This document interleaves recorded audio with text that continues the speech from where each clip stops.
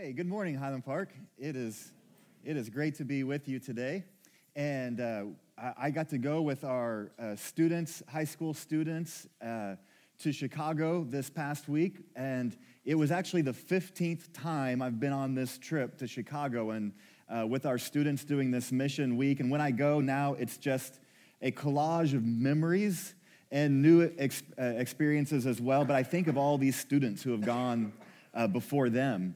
And in my mind, I can't keep straight who went where. In my mind, I just took this giant trip with 100 students on it, and they all were there at the same time, because I was like, when was Stephanie there, and when was Haley, and when was David, and when was Dewan, it was just all the same to me. And but it's great because when we take our students, we basically partner with two organizations. First Christian Church, I'll tell a little bit more about them later, but they've been so good to us. We stay there at their facility. But beyond that, they've just become great friends of ours and helped us in our ministry here, probably more than you know. And the Jinsey and Steve on staff have become really great friends of mine. And I call them quite often and say, hey, this is going on. How would you deal with this? Or what do you think about this? And then we also help By the Hand Club for Kids. For you old schoolers, that's Kids Club. Same organization, little more specific name. And they take children who are considered at risk and the most vulnerable in the city. And they say, that's who we want to be part of our program. And they bring them in to an after-school environment where they have tutoring, where they have chapel, where they have people caring for them, checking, do they need a new eyeglass prescription? Do they need to go to the doctor? Do they need a coat? Does their sister need something? Do their parents need something? How can we help them? And so it's holistic ministry. And what the city of Chicago has found is it actually works when you care about the whole kid. Because when you only care about the academic part, that helps a little bit. But when you care about the whole kid, what they've seen is the grades go through the roof. And everything about the situation gets better. So the city of Chicago is coming back and saying, hey, we like what you're doing. Can you do it again? And they did. And we like what you're doing. Can you do it again? And we'll sell you this facility for $1. That doesn't happen in Chicago. And so now they have 5 campuses in Chicago. When I first went and visited in 2002, and there was a couple years where we have not been there, but in 2002 was the first year, there were 14 kids, and today I think there's about 1,200 who are part of their program, and they would tell you they're just getting started. And I mean, the foot is on the accelerator big time in that organization. It's really fun just to see what all they're doing. And so our kids got to come and just be part of that experience, got to tutor children, share with them, help the teacher, serve dinner. They serve them a dinner every night, and just did some physical projects, some cleaning projects. And so we stayed busy all week, and I was really proud of our students. There just weren't complaints. There was just hard work. I never had to say, hey, why are you quitting? Keep working. I mean, they were just getting after it and doing a really, really great job. And so I was really proud, and I know that they learned a lot. In the midst of all of that, you know that we've been training lots of Highland Park folks to share the gospel. We call it 3 circles. It's just this little way, and I'll be sharing that a little bit in the weeks to come if you've missed that. But our students had an opportunity to do this, and I think we shared the gospel, Matt, with how many, 23 people, different people throughout the week, some that we had just met, some on the trip there and all that. But as a result, 4 students decided they wanted to follow Jesus, and which was just a huge blessing. So we got to be part of the salvation of 4 children, and what we did was kind of hand that off to the By the Hand staff and their spiritual director, and who will be in network with their pastors, because they don't all go to the same church necessarily. And so we'll be visiting more and talking to them more and their parents, and the kids were ready to be baptized and wanted to jump in. So we were just so thankful that we got to have a part of their spiritual lives as well this week, and we know that makes a great difference. And so it was great, and you'll get to hear just a couple of testimonies from the kids here in just a little bit. And before we do that, though, we want to jump back into Revelation. I got to hear Dave's sermon online, and really appreciated that. And my sermon just kind of picks up there. If you have your Bibles, go and turn to Revelation. And we've been in this series where we've been looking at this book of Revelation that sometimes feels like a haunted house, and it feels spooky, and people try to stay away. But our desire has been to help it feel a little bit more like a welcoming home, because God has stuff that he wants to say to us through this book that is really important and really wonderful. And the two big themes we see all throughout the book is, number one, Jesus powerfully wins. It's not even close. It's a demolition. He completely wins. And so that's great. And the second great theme that we see in Revelation is that we need to be ready. And sometimes being ready looks a lot like hanging on and not giving up. So we have to be ready. And we know that there are questions that come up, and we thought it would be fun during this series to allow you to even ask a question as I'm preaching. So you'll see a number down there at the bottom of the screen, and if at any point during the sermon you want to text a question in that relates to this sermon, by the way, because I'm not smart enough to answer anything else. But if it relates to this sermon from the text, then we'll take a few of those questions and try to answer those at the very end if we're able to do that.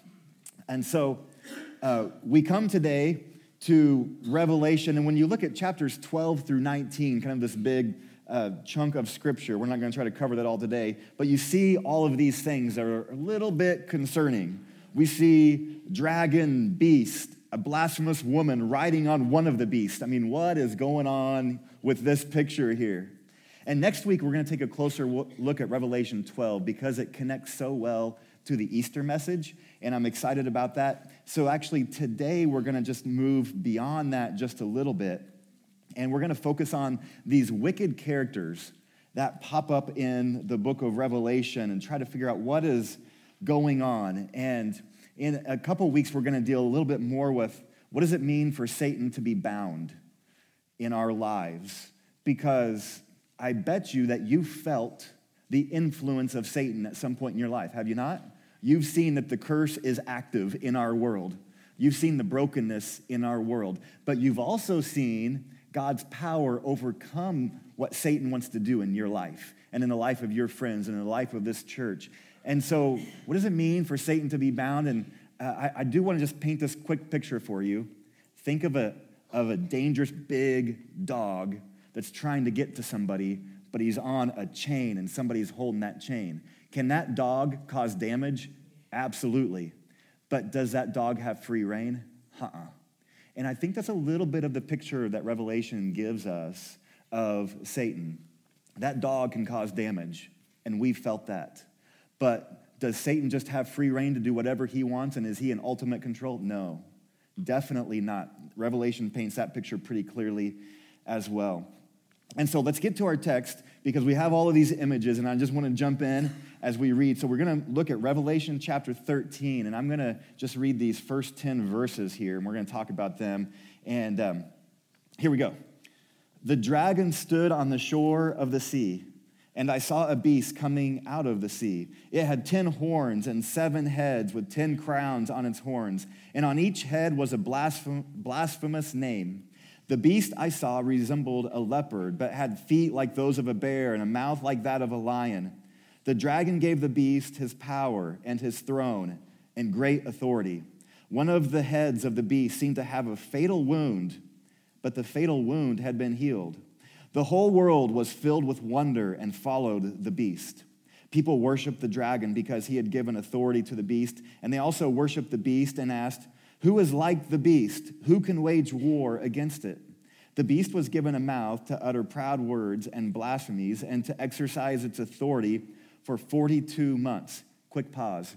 If you've been here with us 42 months, that's lingo for a really tough time. It's the same thing as 3.5 years. It's the same thing as what Daniel talks about, times and a half time. It's this, when they heard 42 months, they were going like, uh-oh, buckle up. It wasn't necessarily talking about a literal time span here. It's talking about this period of time where there's going to be suffering. They were thinking Elijah. They were thinking of Jerusalem during the fall when Rome conquered it. They were thinking of Jesus' ministry. All these 3.5 years meant, uh-oh, buckle up, okay? And we have established that the dragon is Satan. So we know that. And we're still trying to figure out who are these beasts. Okay, back to verse 6. It opened its mouth to blaspheme God and to slander his name and his dwelling place and those who live in heaven. It was given power to wage war against God's holy people and to conquer them. And it was given authority over every tribe, people, language, and nation. All inhabitants of the earth will worship the beast, all whose names have not been written in the Lamb's book of life. the Lamb who was slain from the creation of the world. Whoever has ears, let them hear. If anyone is to go into captivity they will go. If anyone is to be killed with the sword they will be killed. This calls, here we keep seeing this phrase, this calls for patient endurance and faithfulness on the part of God's people. So if the dragon is Satan, then the beast is something influenced by Satan. Something, whatever Satan wants, the beast is ready to do it, and the beast has some power. In fact, the beast looks a lot like the dragon. Is it a specific government? Dave mentioned this last week. I mean, some people have looked at our world and said, boy, it sure looks like the beast is this political government, and it reminds me of Hitler's Third Reich. And others have seen the beast and said, but it sure looks like Stalin's Soviet Union. It sure looks like the Khmer Rouge and what we saw in Cambodia. And I'm thinking of my friends who live right down the street who got out of Cambodia the day before the Khmer Rouge, and 2 to 3 million people just innocently slaughtered. They beat it by a day. They would say, boy, it sure looked like the Khmer Rouge, looked like the beast to me.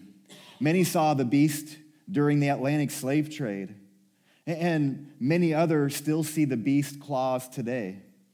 And we look around and for countries that are arrogant against the Lord and doing their own thing and conquering the oppressed, and sometimes it's easy to begin looking and pointing fingers all over the place. And I'll tell you, I'm concerned about a country that seems to not value life, including the unborn, including the elderly, including the vulnerable, including people who may not be like us. And I'm concerned about many countries, and I think as we read Revelation, we have to keep going back and thinking, how would the first people have heard this? Because God typically writes scripture so that when people first hear it, they get it. They may not get all of it, we still don't, but we get enough of it to understand. And the first century Christians would have heard this, and they would have thought, I know exactly what the beast looks like. It looks a whole lot like the Roman government, because they took my brother right into the Colosseum, and he was torn apart by lions. And they took my daughter and impaled her and lit her on fire to light the way for the emperor to walk down. I've seen the beast. They would have said, if you're only talking about something way far off, then I can't imagine how bad that must be. Because they would say, I think we've seen the beast right here. And I believe that the best interpretation of Revelation says the beast isn't just one government that rises up at some point. The beast is all governments that rise up against the Lord, that any power, that any entity with power that kicks dirt in the face of God and says, worship me instead, people, and oppresses those who are down. That seems to be the beast, but there's not just one beast. Did you catch that? There's a second beast. And the text describes the beast, did you get this? Dressed like a lamb. Uh-oh. Who is the lamb? Jesus. In the book of Revelation, Jesus is the lamb. And so if this beast is dressed like the lamb, what is he trying to do? He's trying to deceive the nations. He's trying to say, worship me, I am the lamb, but we know he has very different motives. So we better be very careful in our worship. And I'm not just talking about musically, make sure you're on key when you sing, or a lot of us are toast, right? I'm talking about, to whom do you give your heart? That's worship. Is it to God? Does God get first place in your heart? And anything else gets kind of added underneath that? Or is there something else that you've given your worship to? Because that becomes the beast when we worship anything other than God. And when we look around, there's many beasts vying for our worship. So there's 4 things that I just want to briefly share with you that are truths from Revelation. And in your sermon page in your bulletin, if you want to follow along and write these down to help you as you kind of look back and study through this. The first thing is this: the dragon's power is dangerous to us, but not to God. And you could add, not to those with God. And I understand that the dragon's schemes may cause us physical and emotional harm. But ultimately, the dragon doesn't have power over us because ultimately the dragon does not have power over God.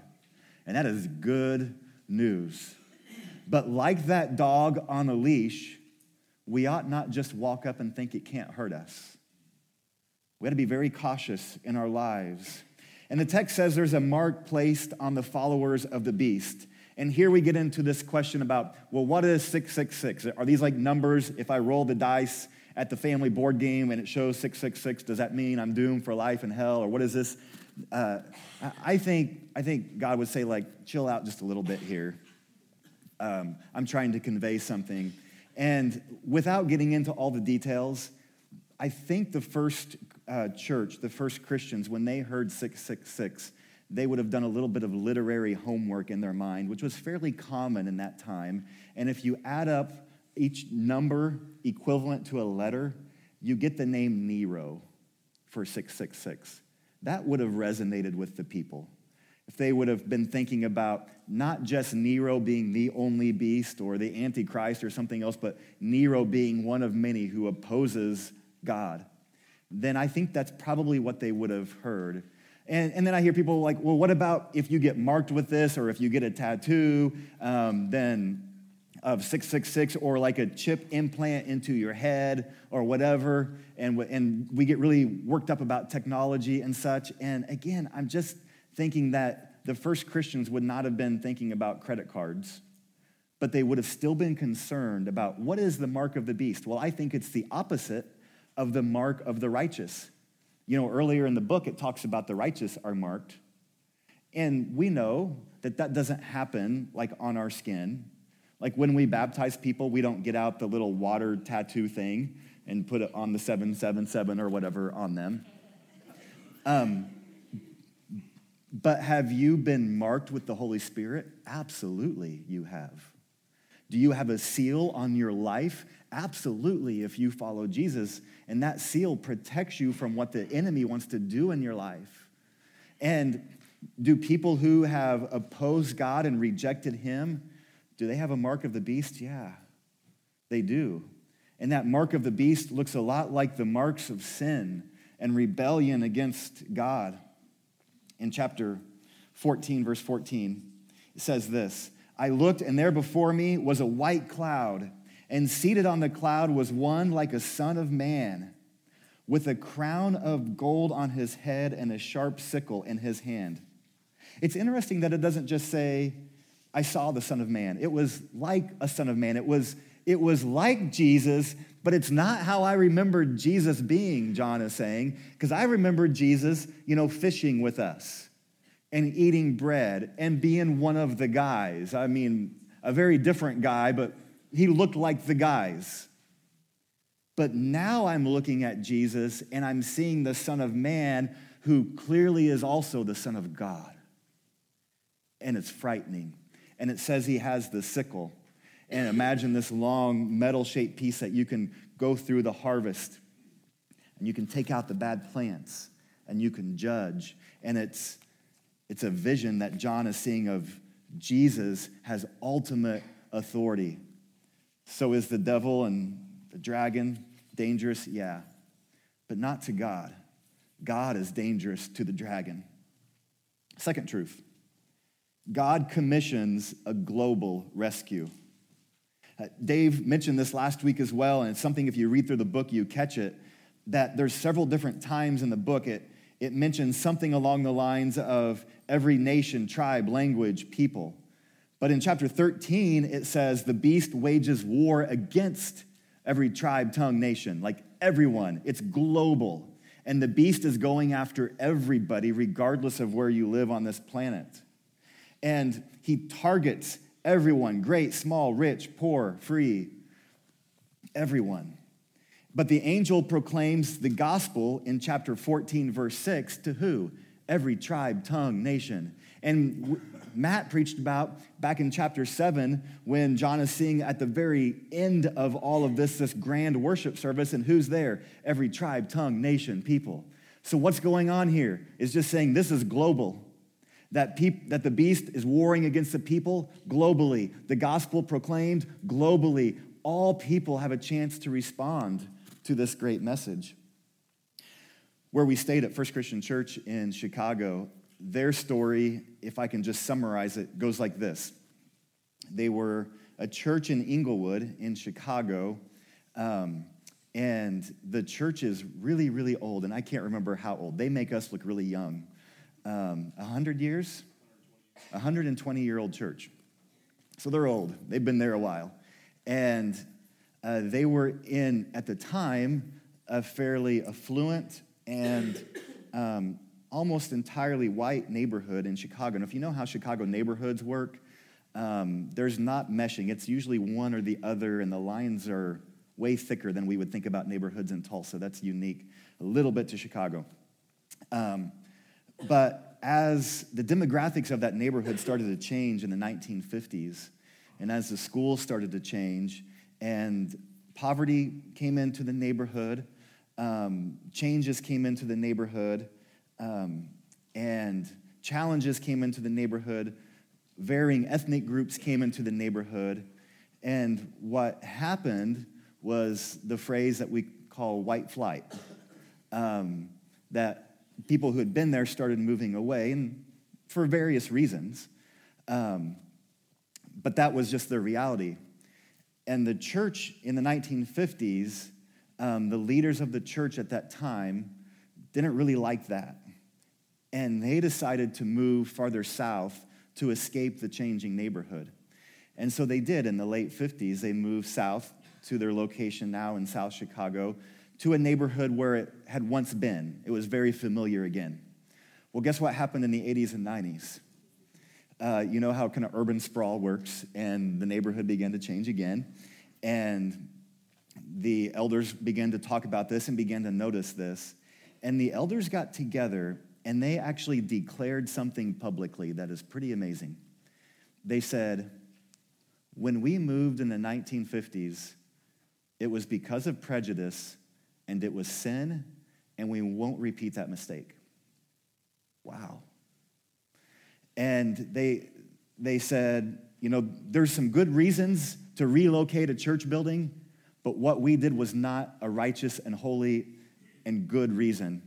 And so they began to invest in their neighborhood, and they said, we're going to love all people who are around us. And they began trying to deal with that and figure out how do we include other people and how do we remove any barriers that might keep somebody from coming. And they've been working through all that. And they have been so helpful in speaking to us in our neighborhood, because while maybe not quite as dramatic, this neighborhood has changed a lot in the last 20 years. And it'll change a lot more in the next 20 years, I'm sure. And we desire to be a church that loves all people, regardless. And we go back to the book of Revelation because God is interested in the whole earth. And it's a beautiful thing that we have here in many parts of America, where oftentimes the whole earth has come right to us. It's a wonderful opportunity for the church. And so our commitment is to love all people, regardless of their ethnic background or socioeconomic background or young or old or wherever they may be. It is a great desire of our church to do that, not because we want to be politically correct, but because we want to honor the scriptures. That's our greatest goal, is to honor God with this. There's a third truth, and it's right out of the text. This calls for patient endurance. You see this throughout the book of Revelation. And endurance is the commitment to not give up. Just don't give up. In the story of Revelation, and we see that this same story keeps being told in different ways throughout the book of Revelation, but it is a story of God's people on earth, and Satan launches his attack against God's people, but God comes and he wins, and he always allows his people to escape what Satan wants to do in their lives and to endure till the very end when God wins. That story just keeps getting told again and again through the book. And we see it again right here. And God says, hang on. When we ministered to the kids at By the Hand Club in Chicago, their situation is really intense. Because for every person on the planet, if you walk away from God, it will have devastating impact in your life, right? We've seen that. There is destruction every time we move away from God. For the kids that we get to work with at By the Hand, the difference between their life and maybe my life when I was a kid is if they walk away from the Lord, they might not see 20. And they may be in so much trouble that they just don't get a second chance. I probably could have messed up more often than I even did and had a few more extra chances, a little more buffer. And for their situation, often it is follow Jesus, stick with these people here who love me and care for me, or join a gang or join a culture of just destruction and death. And we've seen that a number of times. Now that I've been there 15 times, I know stories of kids that were in 1 year and they dropped out because of the pressure to join a gang, and then were dead the next year. The By the Hand staff has been to too many funerals of kids that dropped out. So it's life or death. But the truth is, it's life or death for all of us. And if you come this morning in a difficult place in life, I'm telling you, my friends, we need you. Like the church needs you to hang on. That your faithful testimony to us might carry us through the next day or the next week or the next year when things in our life go south. And we need to see your faith enduring to the very end, because that will encourage us, and we can encourage each other with this. There's a fourth truth, and it's a simple one. It's this: our hope is in Jesus. Our hope is in Jesus. Revelation 12:11 says, they triumphed over him by the blood of the Lamb and the word of his testimony. I have a little experiment I want to do, and I've asked a few people to help me. So if you guys can come on up, if like the first two rows, if you guys could come on up right there, over there, that would be great. And Josh, if you can bring that little trash can. Here's what we're going to do. Okay, Tristan, Erica, right back here. You guys can just sit down kind of even with this right here, facing that way, okay? There we go. And Eric, can you pass these out? Everyone needs a piece of paper. Okay, the next row, actually, can you guys scoot over this way a little bit? Slide over. Here we go. The floor, we could sweep it a little bit anyway with your pants, so that'll be great. All right. The next row, can I have just right here? Come on, 3 or 4 of you here real quick. All right. And then the next row on this front row right here, okay? Go ahead, Shelby, Macy. All right, you guys can come on up here. Go into that. You guys get to go to the back row. All right. Everybody needs a piece of paper, and I need you to wad up the piece of paper, okay?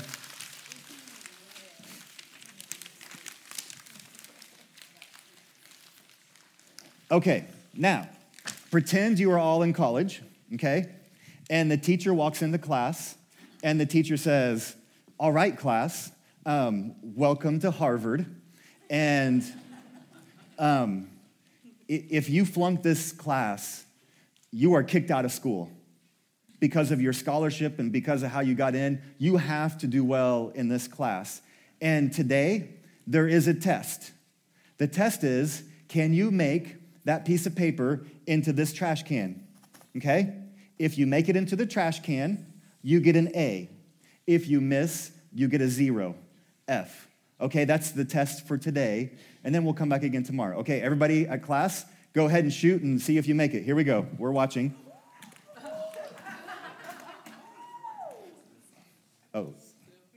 Oh, that was a good shot, but you still missed. Okay, how many people on the front row made it? All 4 of you. How many people in the second row made it? How many people in the back row made it? Oh, Levi, because he's a good shot. Nice. Good shot. Okay, so imagine if this played out, and then after they did this, I recorded the scores, and I said, okay, class, you're dismissed, and they left, and they came back the next day and said, okay, class, take out a piece of paper, crumple it up into a ball, but by the way, you have to sit in the same place as you were yesterday, and we're going to take the test again. And then they came back the next day, and I said, okay, everybody come back, same seats, and we're going to take the test again. Come back next day, same seats, take the test again. I think over time we would see that maybe people in the front row would miss every once in a while, but they're probably all getting A's. My guess is the people in the middle would do a little bit better on day 2, and 1 or 2 of you might make it, but it would be kind of hit or miss, right? You would make some. If you kept getting that shot, you might get a little bit better. The people back here, you're going to struggle with your grades, right? Levi had a really good shot, but he's probably not going to make that every day. And then what if Dalton was in the class too? Dalton's up there. Dalton, from right there, I want you to try one shot, and everybody else might just watch your head. Here it comes. Dalton, ready? Okay, go, Dalton. A or F. Here we go. Oh, man. Nice shot. That was so close. So, if this was the test, then eventually what would happen in the classroom is that the back row might actually quit even trying. If you had missed 15 out of 15 on day 16, you're either trying really, really hard and frustrated, or you're just kind of like, whatever. This is kind of what we see in our society. See, the people back here are every bit as capable as the people in the front row, but sometimes life just deals you a difficult seating arrangement. And whether that be academics or family or emotions or health, it could be a lot of different things, even the place where you were born. Wherever that is, sometimes it's just more difficult. And as the church, what we do is we come in and we look around and we see, like what By the Hand does is, okay, this crew is good. This crew is kind of struggling. This group is really struggling. That's who we want to help, not because they're less capable people, but because if we can take that trash can and move it a little bit closer, then it's going to help them succeed. Okay, you guys can sit down. Thank you. Good job. And good job, Dalton. Good job, Dalton, for almost ruining my whole object lesson. Next time I'm going to give you a Kleenex. See how you do. See how you do with that, buddy. When we think about this spiritually, the truth is that it's like we're down the block a couple blocks, trying to throw a piece of paper a couple miles through the door, curve it around, come in, and be saved. That's kind of the spiritual object lesson to this, because we can't do it. We can't have our sin erased on our own, and that's why Jesus came to the earth to die for our sins, because we could not be forgiven on our own. We were dead. We were facing destruction. The dragon wins, but Jesus comes and he overcomes the dragon by his death on the cross, overcoming sin. And so for anybody who wants to find life and wants to know Jesus, the Bible says, repent and be baptized, that you believe in that when you come to Jesus, that he erases your sin, removes it from you so you're not guilty, even though you couldn't make the shot, even though you couldn't do it on your own. And he will give you the gift of the Holy Spirit, the mark, the seal, to help guide you in this life, God with you as you navigate this life. And things will still be tough, so we have to endure. And things, sometimes we'll know people who don't know the Lord, and we need to help them be ready, and we need to have an urgency and intensity about that every day of our lives. So I want to invite up here a couple, Megan and Cole, who are going to share with us just a little bit more about the trip so you can get a little bit more of a feel for that. So you guys come on up here.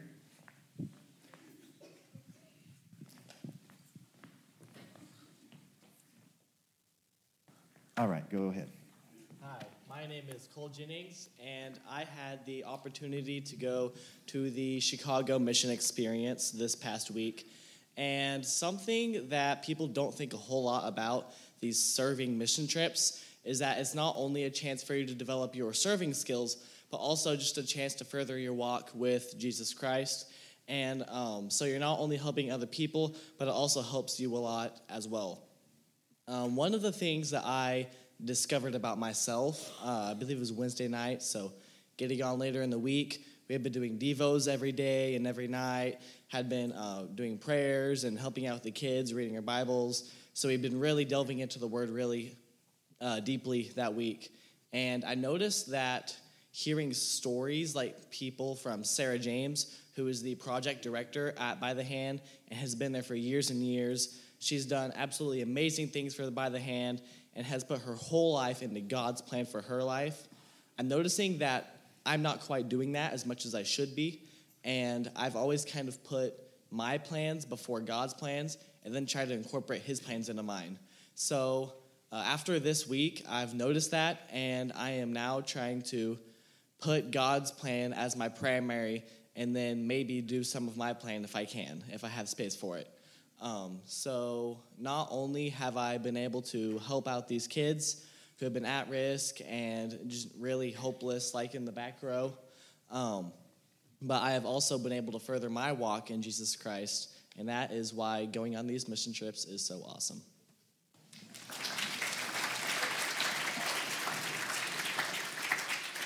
Hi, I'm Megan. I also had the opportunity to go on the Chicago mission trip where I got to work with at-risk children. And on this trip, I was really able to feel God's presence and spirit through me. And I finally understood the urgency I have to share the gospel with as many people as possible. And just the importance of talking to random people that you meet in your community and how important it is to listen to what they have to say. And how important it is just to be nice to everyone that you meet because you never know what they're going through. And while on this trip, I was able to understand and see that the group of people that I work best with, and that's people who are different than me and who need a little bit of extra help. Ever since I was 12 years old, I wanted to be a pediatric oncology nurse. But while on this trip, I felt a tug on my heart that from God telling me to use my future profession as a way to minister to those in need. And so now I have a new mission for my life, and that's to love on everyone just as Jesus did and still does today. Thank you.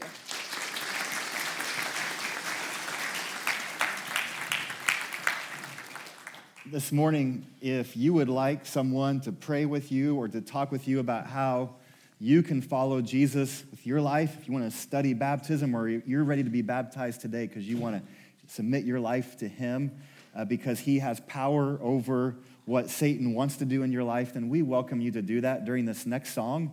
You're welcome to even come right up here to the front on this side over here. We'll have some folks who'd be glad to pray with you, talk with you, study with you, help you through. You can also mark that on your card if you would just like to get together with somebody and study this week.